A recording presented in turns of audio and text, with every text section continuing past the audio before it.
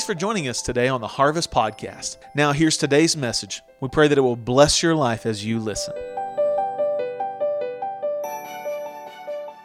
So this morning, I want to share a message with you. It's titled Growing and Healthy.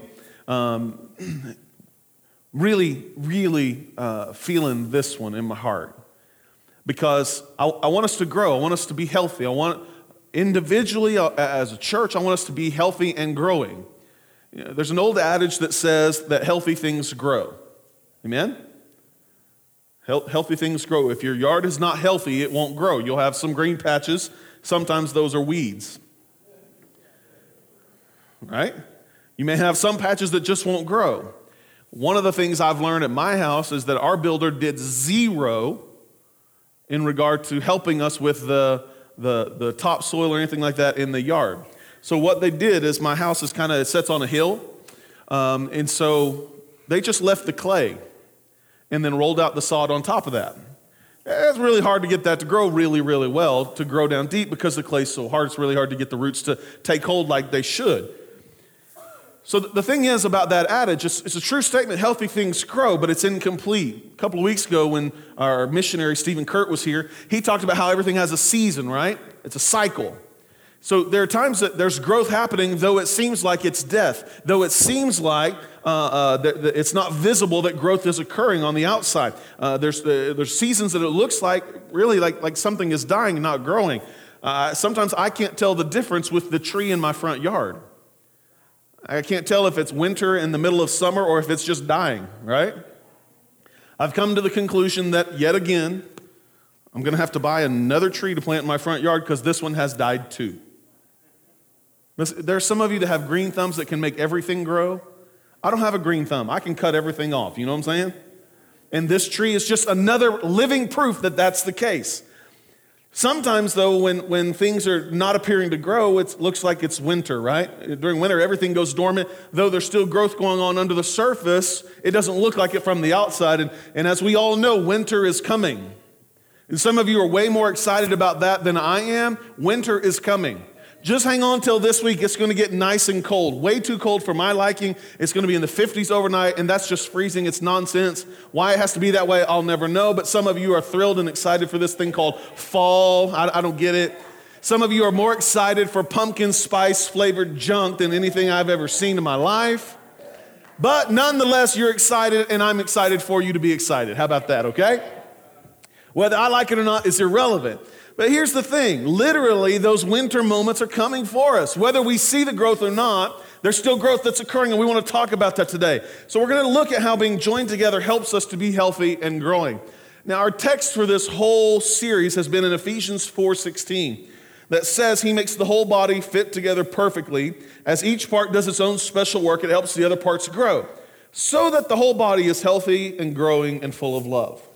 Now, we've spent an in-depth amount of time looking at this one verse, and I would say that even great theologians in the past have said this particular passage is just jam-packed with amazing stuff that's there for each and every one of us to grow. In fact, Charles Spurgeon, in his message on this passage, said, I suppose we could spend 5 to 6 months exploring all the nuances in this verse for us spiritually. Yet he would confine it to only a message or two. It's interesting to me that Paul, he loves this idea of together. He uses the word together over and over in Scripture. It's a common theme. Together or unity or companionship or fellowship with one another, with the Lord, with the body. All things happen, all of the things that happen when we're united for a common goal of establishing and expanding the kingdom. Being together helps to establish and expand the kingdom. Being united. You know, it's really difficult to accomplish anything if we're divided and set apart. Paul also loves the idea of connecting building and construction with the growth of people into being mature members of the body of Christ. That we have to we're built together, we're uniquely linked to get together. Well, in our text verse here, that word down there for healthy and growing in the Greek is a unique word. It's the word oikodome. I don't speak Greek, so I don't know if that's right. But oikodome is what we're going to call it, okay? It's kind of like my Spanish. I don't know if it's right or not, but I think baño is bathroom, right? The two root words of this Greek word oikos and dome have separate meanings. They're two words joined together. Oikos means dwelling or house. Dome means roof or covering.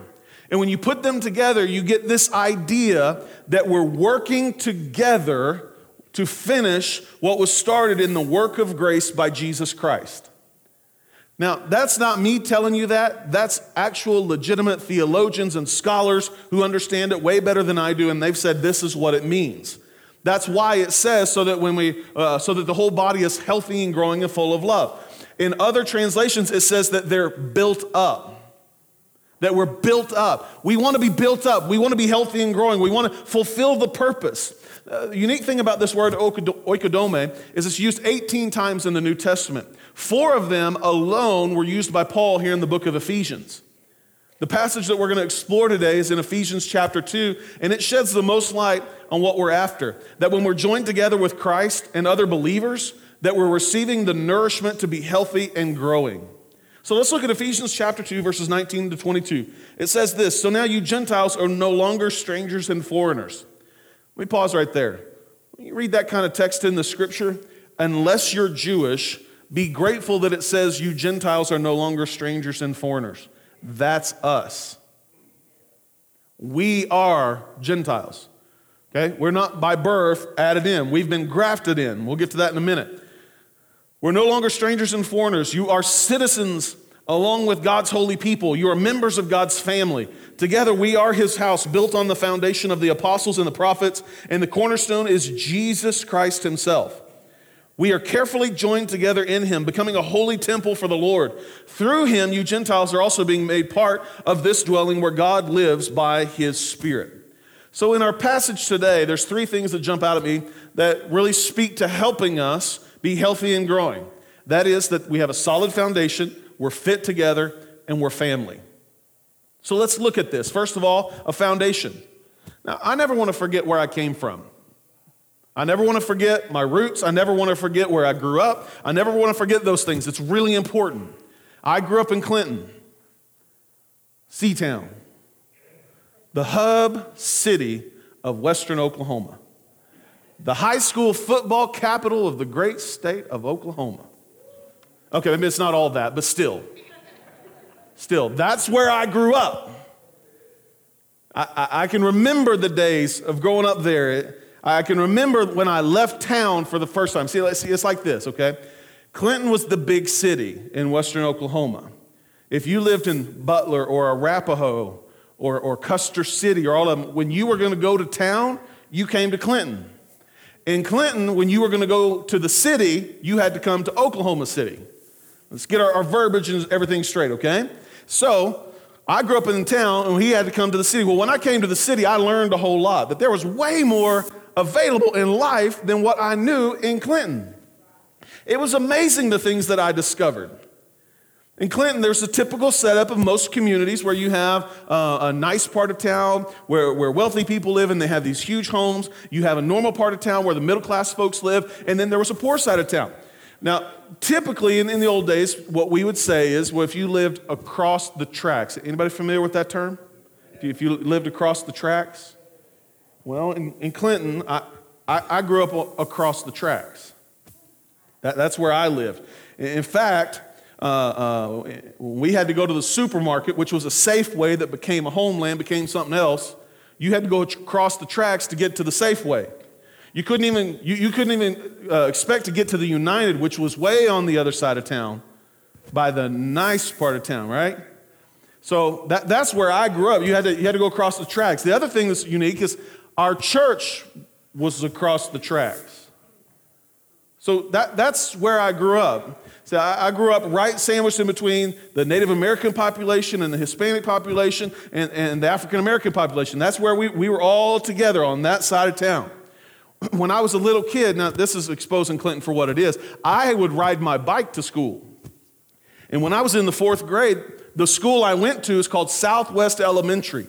And it was all the way across town. Well, you still rode your bike. All the way across town was like 25 blocks. It wasn't a big deal. And you rode your bike on the main road, which was Gary Boulevard. It was 4 lanes, and you still rode your bike. People driving by you about 45 miles an hour, but you still rode your bike. That's what you did. It's the way you grew up. There ain't no way I'd let my kids ride their bike down the street to school. Nonetheless, my parents sure let me, and they sure sent me to do that. Because my dad wasn't coming to get me, you know what I'm saying? If it was raining or sleeting or snowing, then he might let you wait in the car at the bus stop to catch the bus to go across town. That's the way it worked. He was busy. That's the town that I grew up in. Our church was on the other side of the tracks. I learned some things. Anybody remember learning some things in those moments in life, right? I learned some things. We learned in those days on the other side of the tracks things that made me who I am today. It instilled in me a desire to do better. It instilled in me a determination that you don't have to settle for what is. I learned how to depend on Jesus for my every need.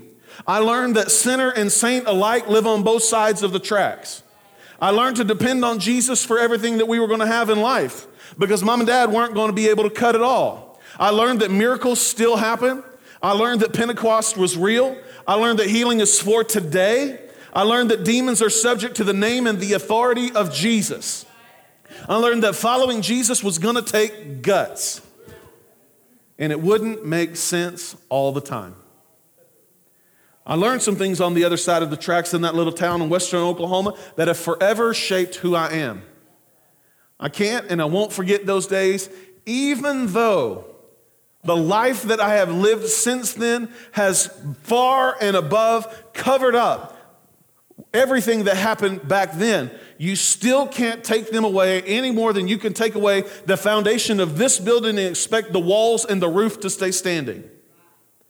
The foundation is important. I'm thankful that most of my life has a God-given perspective to it because in my foundational years, my parents raised me and my brother in church. Did we always want to be there? Not in the slightest. Yet there we were. So our foundation of our life was rooted in the church. But that doesn't mean I was a de facto Christian. I still had to accept Jesus for myself. Just the same as you've had to do.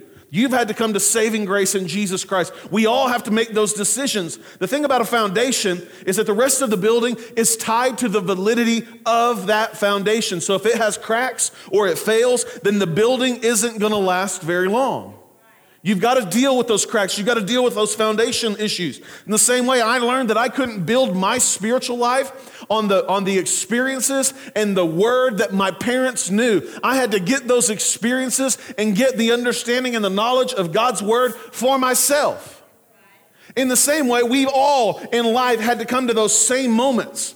So as great and as wonderful as that foundation for me was, we grew past some things that were man-made rules for religion, and we had to go on and make some corrections to the foundation to get it centered back on Jesus.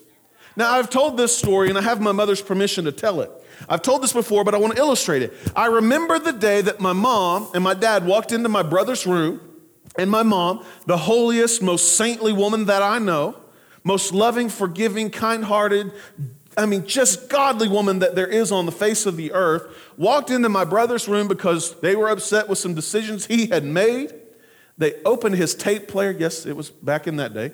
Opened his tape player and pulled out a Michael Jackson bad tape. You would have thought hell had broke loose in my house as she turned and looked at me with a glare that only the love of Jesus could have covered up. And said, "Do you have any of this crap in your room?" I couldn't believe it. I didn't know which was worse, that tape or what my mama has said. That was the worst cuss word I have ever in my life heard her say ever. Could not believe it. So we learned some man-made religious rules that set up a foundation that had to be corrected.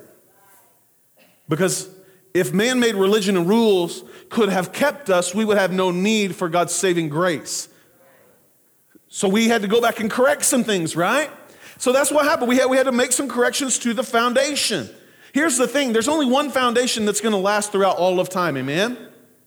And that's the foundation that God has established. Paul references as the foundation that's built on the apostles and the prophets with Jesus as the cornerstone. Now over in 1 Corinthians 3:11, Paul says that there is no other foundation that can be laid other than Jesus Christ. So the foundation is rooted in everything that God said, and Jesus is the hinge, the main piece that makes all of it work together. We can't get away from that foundation. We got to cling to that foundation.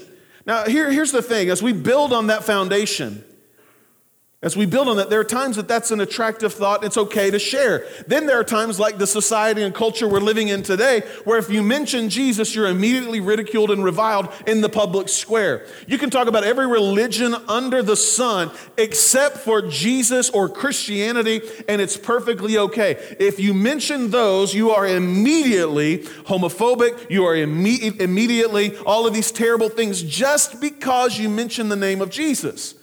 Well, friends, I'm sorry. We're going to cling to the foundation that was built there, whether it's in style or not, whether crazy people say crazy things on the internet or not. We're going to cling to Jesus, amen? In my life, I'm never going to get away from that, because here's the thing. You and I have to remember we're the house. We're the house that's being built. Now, I've never had anybody ever in my life, ever, in any house I've ever lived in or ever owned, I've never had anybody walk in and say, my, that is a beautiful foundation.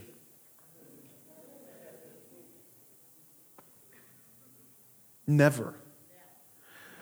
I had somebody walk into my house one time and go, hey, you think you might need to get your foundation checked out? Do you see that crack?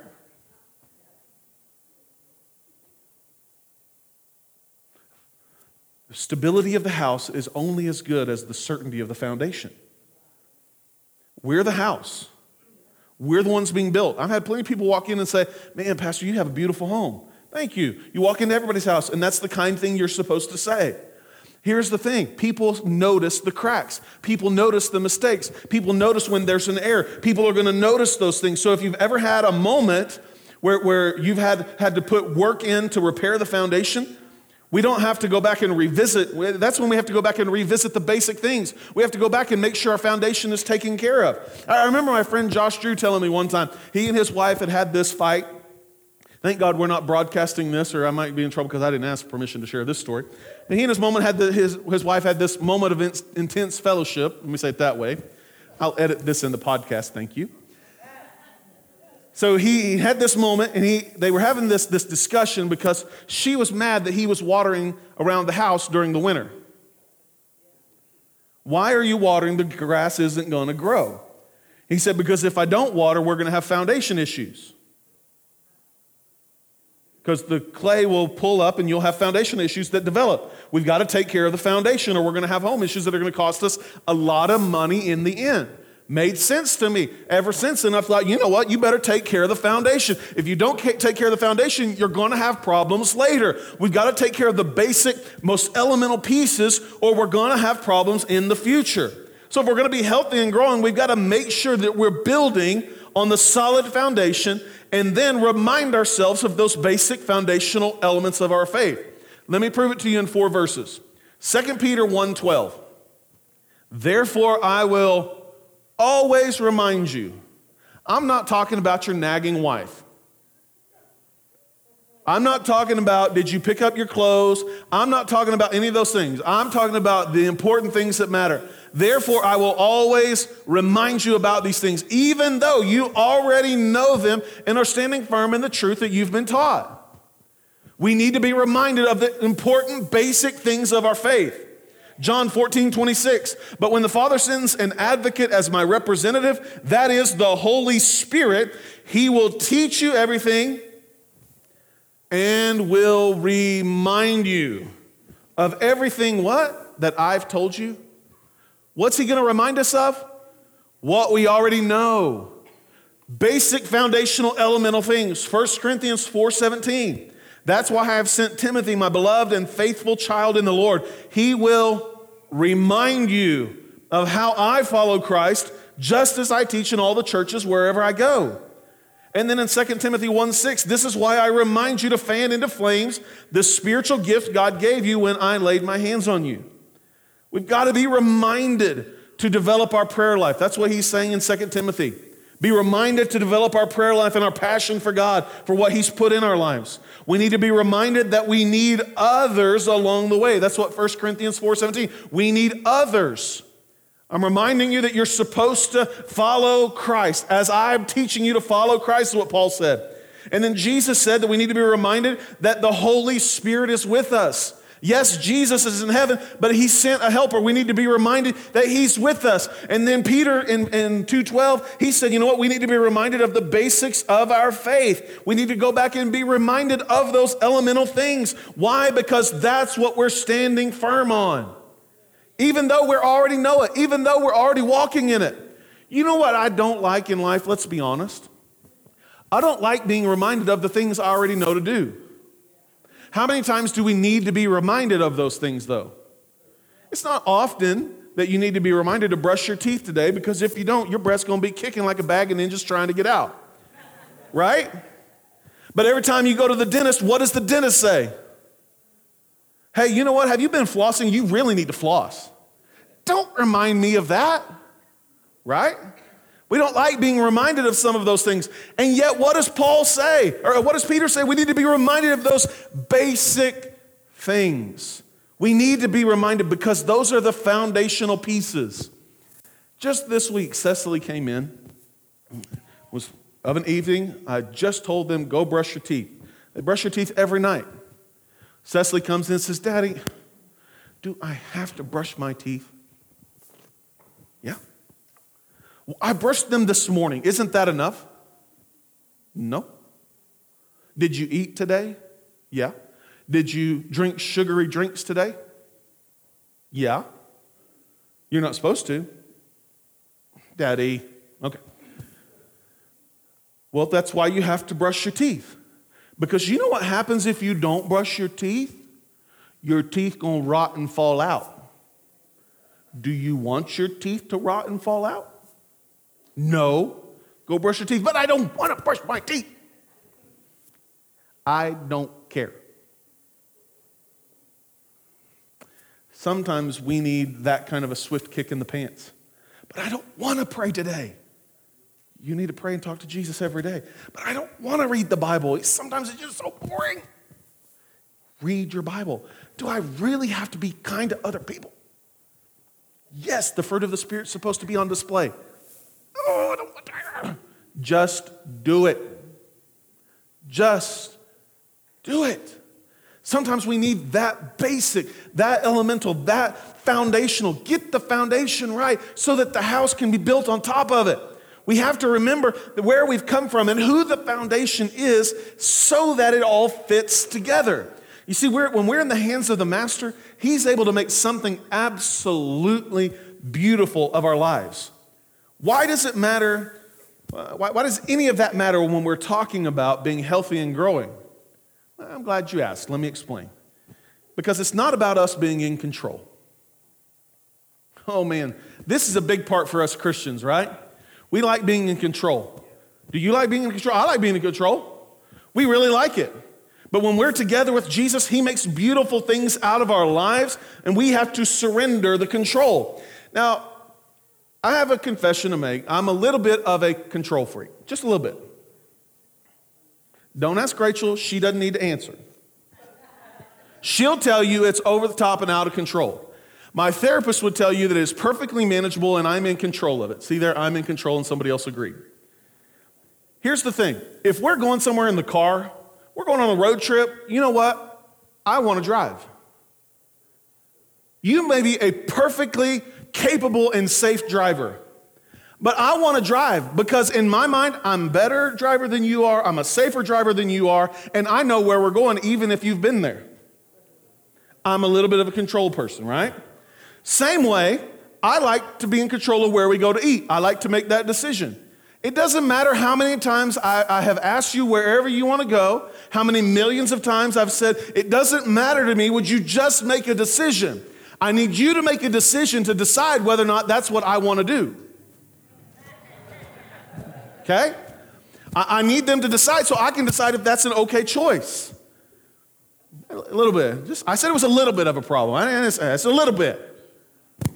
We all have these issues. We all have these things. Let's be honest. This is a little bit more of an epidemic than what we want to admit. And everyone in the room has these moments where we want to be in control.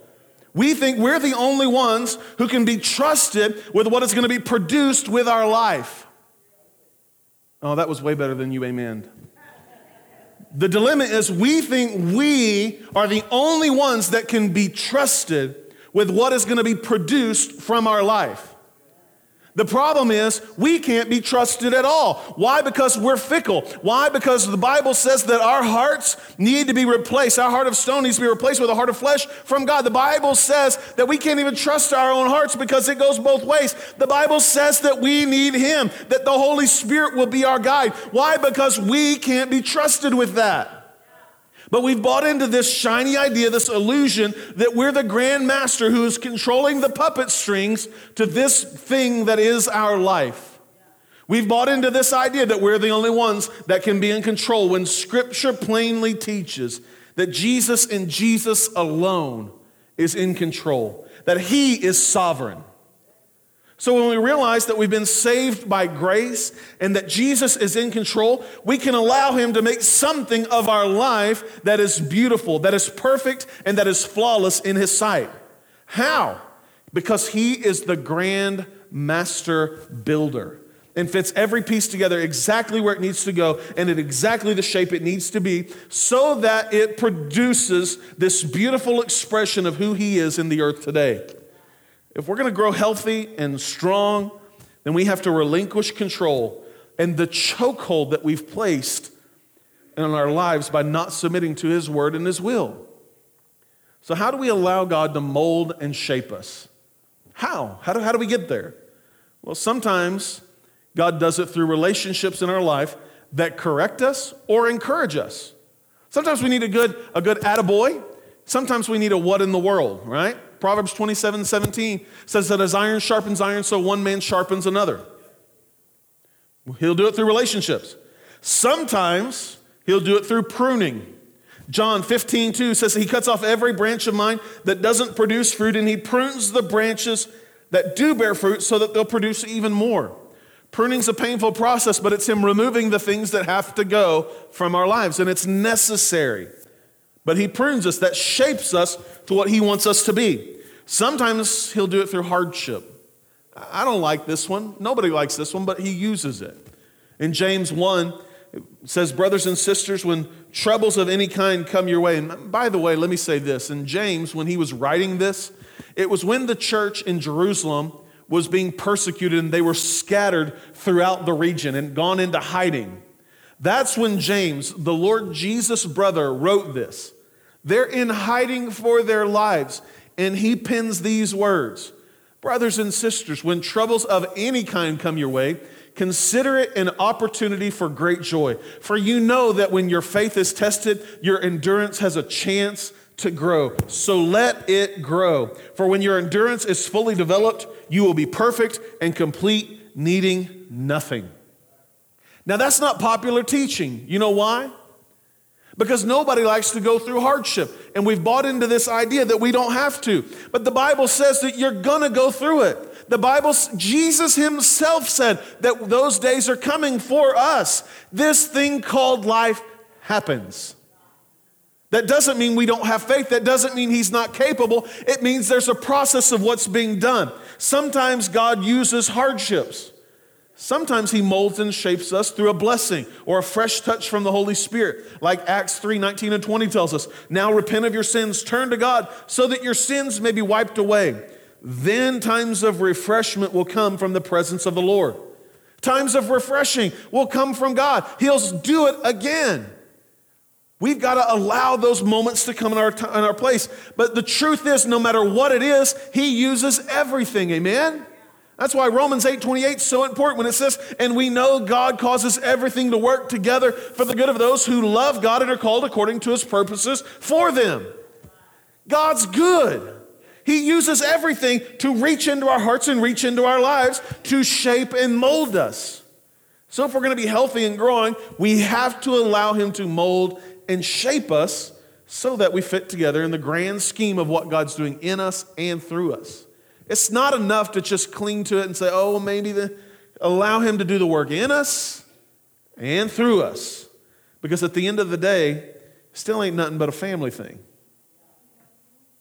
We're family, right? We're building on a foundation that's Jesus. Jesus fits us together because we're all in the family.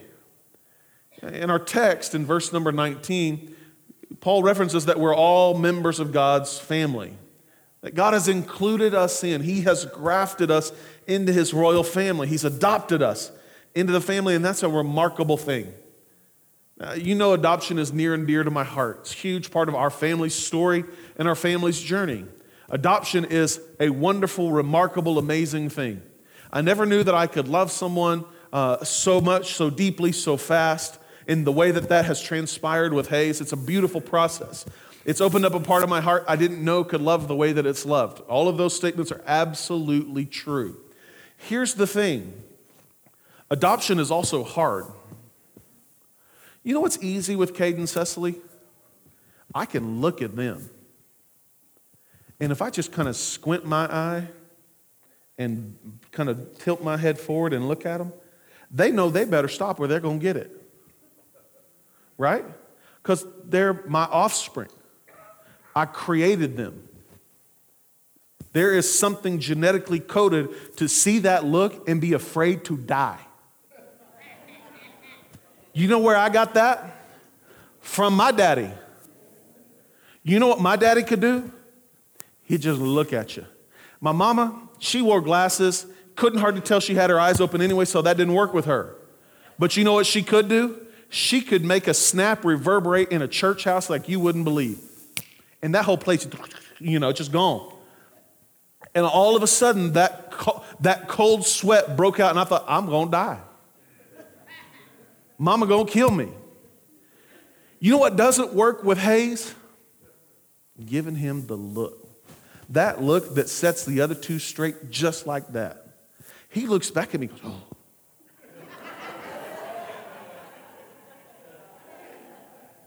He's not genetically coded the same way. You know what Jesus does? God adopts us in and makes Jesus our brother. But you know what doesn't always work the same way? For each and every one of us who call Jesus our Lord and Savior, sometimes God looks at us and we go, oh, I better straighten up. You know what God does with some of us? You want to try that? Go ahead. And you know what you do when you're about this tall? You run headlong and hit your head. And we have to run and bump our heads to learn the lesson. Each and every person has to learn a different way. And so God, as our Heavenly Father, He adopts us in and knows exactly how to parent each and every one of us so that we learn the lessons and get it the way only God can get it. And here's the thing.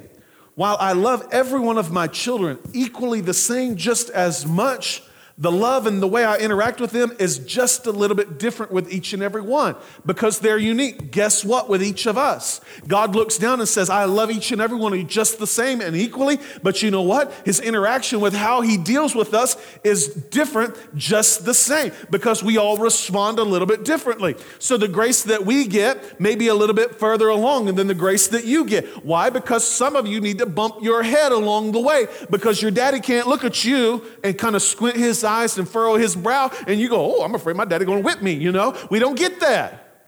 I was terrified that my dad was going to swing the belt again. So if he looked at me, I thought, oh, I better not do that. I certainly didn't want to get caught. That's where I learned to be a liar and cover things up. So I had to learn to work through that. You know what I'm saying? That brings about a whole nother issue because when you get caught lying, oh, here comes the big bell, right? And it gets bad. So here's the thing. If we're all in the family, we've all got to work through it. How many of you have ever gone to that family reunion on your spouse's side? That first time, you went, and I'm sure it was fine, and it was great, and it was all nice. But the first time that you go, you feel like an outsider. Yeah, you're in the family, but you're not in the family. Like they're telling stories, and there's like this look and laugh moment because they know the backside of that story that you don't know, right? Well, after you've been there about 10 years, you know all of those stories. You know the secret handshakes. You know what she likes, when Uncle so-and-so is going to go to sleep, when he's going to have his bathroom humor moment during the Thanksgiving meal. You know what I'm saying? Like everybody has those family members that weird things happen with. We all have that thing. So we know those stories. Sometimes it takes a little bit to get to where we know them. That look and laugh moment. There are times you could just look at your cousin, you're like, this is going to be funny. You just wait. And everybody's laughing, and you know what it is finally because you're in the family. That takes time to develop. That takes time. But we're still in the family. The first time you go, you're an outsider. The 10th time, you're an insider. You get it. In every family, though, there's an aunt or an uncle that has this weird permission and authority to correct everybody and everybody's kids, right?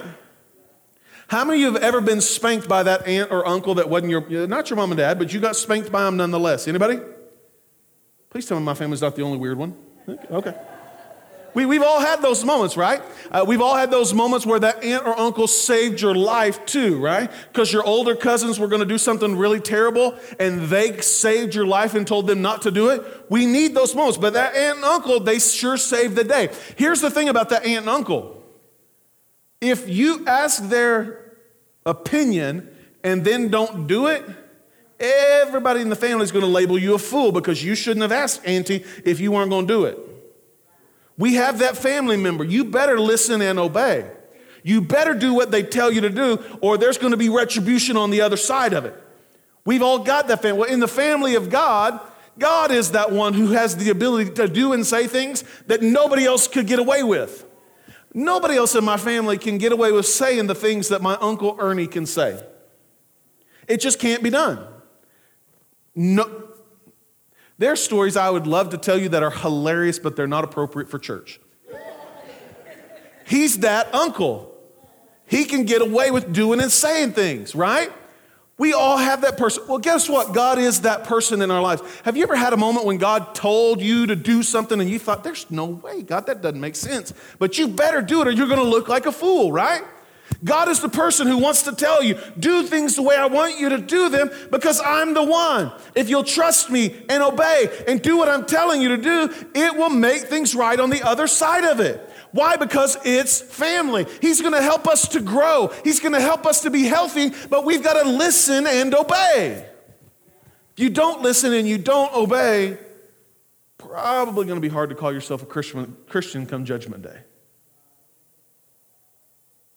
I didn't expect any amens to that.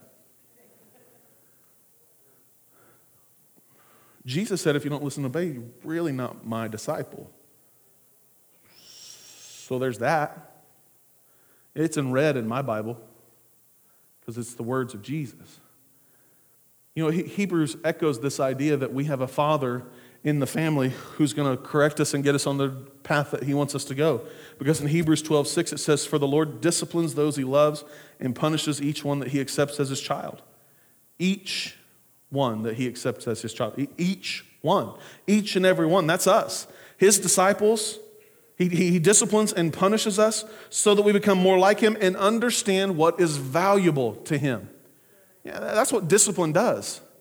Yeah, every time we have to discipline a child, it's so they understand what's important and valuable to me. Anybody ever had a spanking when you were a kid for lying? Anybody ever get one of those? Anybody ever get it for cheating? How about you stole something? I'm just putting everybody on blast this morning. Why not? Anybody ever had your mouth washed out with soap because you said a cuss word?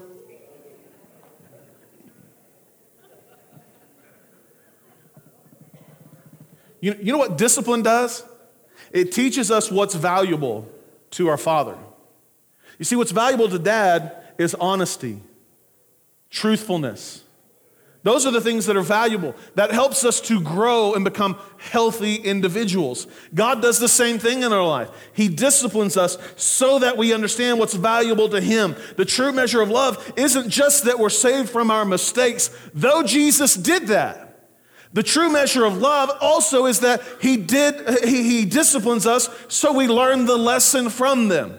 Discipline and punishment are meant to help us grow, and those two things happen best in the family. I've been in trouble at school a time or two in my life. Anybody else? Yeah. You learn, but not nearly as well as when Dad lights up the old belt. Listen, I want us to be healthy and growing. The only way we stay healthy and growing is to stay connected to who He is. Leonard Ravenhill in the Last Days newsletter tells a story about a group of tourists who are visiting this picturesque little village in Europe. As they walked by, there was an old man sitting out on the porch of his house by the fence. One of the tourists walked up and said, "Excuse me, sir, were any great men born in this village?" The old man simply replied, "Nope, only babies."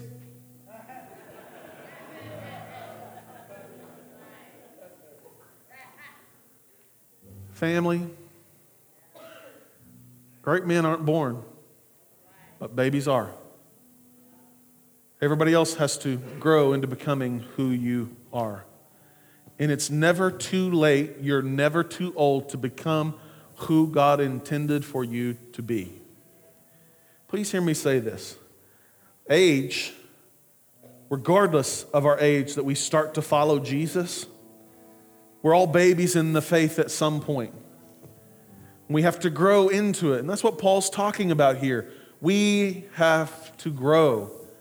Does Jesus help us? You better believe it. The Holy Spirit guides and teaches us, leads us into truth. But the emphasis on growth is on us. Why? Because He's the head. He's the leader. But we still have to listen and obey and follow directions. So with every head bowed and every eye closed. And perhaps today you would say, "You know what, Pastor? I'm struggling with the growing aspect of my faith. Yeah? I'm in church. I would say I'm a Christian, but the growing side of it has been difficult for me because I don't want to go back and keep revisiting. I don't want to pray. I don't want to read my Bible. I don't want to do those basic things that we talked about. I don't want to put those into practice." Maybe you struggle with growing because you've got bitterness or resentment or hatred or something like that going on in your heart and life. Maybe you've struggled with growing because nobody's ever told you were supposed to.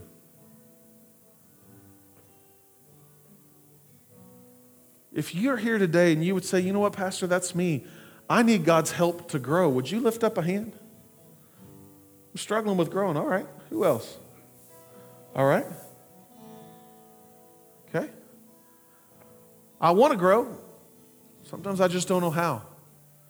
We've got to revisit that foundation. We've got to allow Him to mold and shape us. We've got to remember that we're family, that He's with us.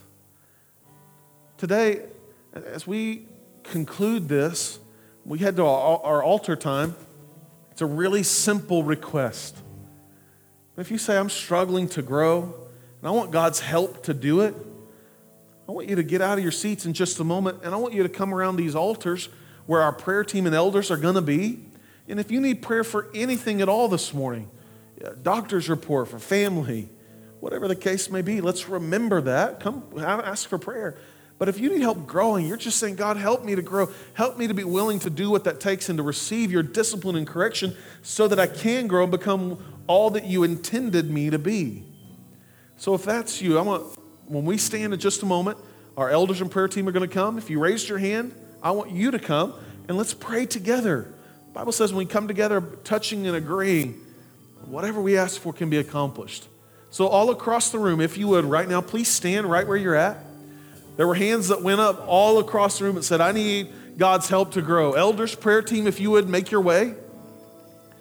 As they come, the worship team is going to lead us. If you raised your hand and said, "I need help growing," we want to pray with you. If you're here today and you say, "I want to give my life to Jesus for maybe the very first time," then we want to pray with you. These people, our prayer team, are ready, able, and equipped to pray with you and agree with you about it.